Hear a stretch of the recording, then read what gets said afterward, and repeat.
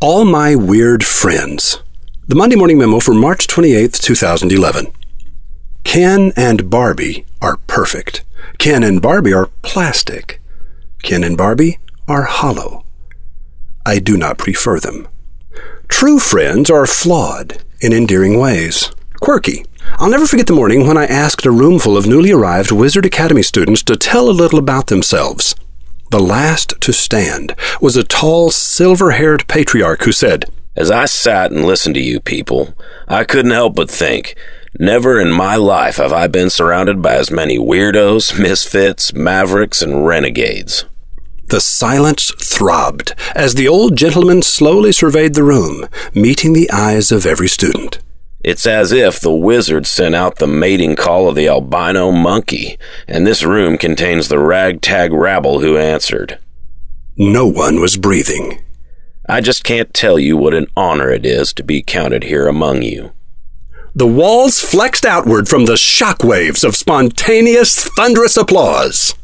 That patrician gentleman was Keith Miller, the best-selling author of The Taste of New Wine, a revolution-triggering book that sold multiple millions of copies as it rocked religious America back in 1965. Interesting people are nonconformists, swimming tirelessly against the flow of the cultural norm. Only dead fish go with the current. We all know bad things are happening to our political and social universe. We know that business is colonizing ever larger chunks of American culture. And we know that advertising tells lies. We are all sick to death of the consumer culture. We all want to resist conformity. We all want to be our own dog. Thomas Frank, Conglomerates and the Media, 1997. A few months ago, Pink wrote an anthem to nonconformity, a paean to society's outcasts, weirdos, mavericks, and renegades.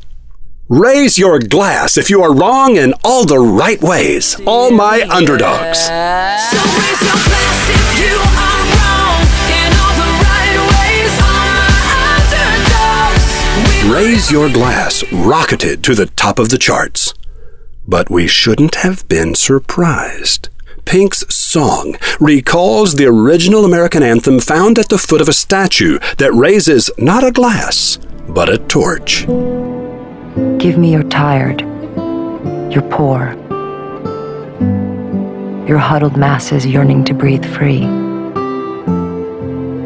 the wretched refuse of your teeming shore. Send these, the homeless, tempest-tossed, to me. I lift my light beside the golden door.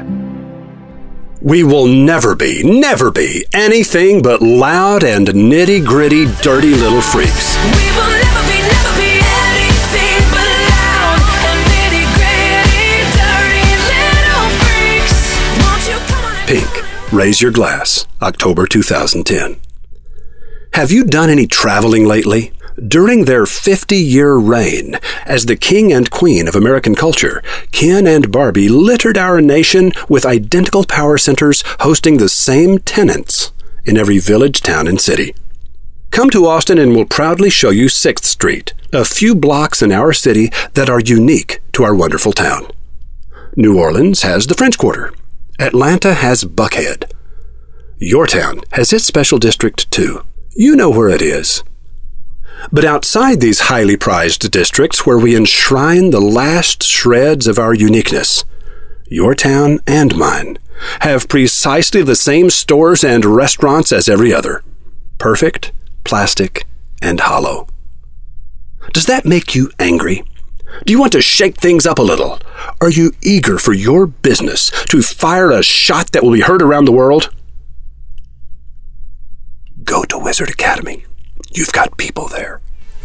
Roy H. Williams. just come on and raise your glass. Won't you come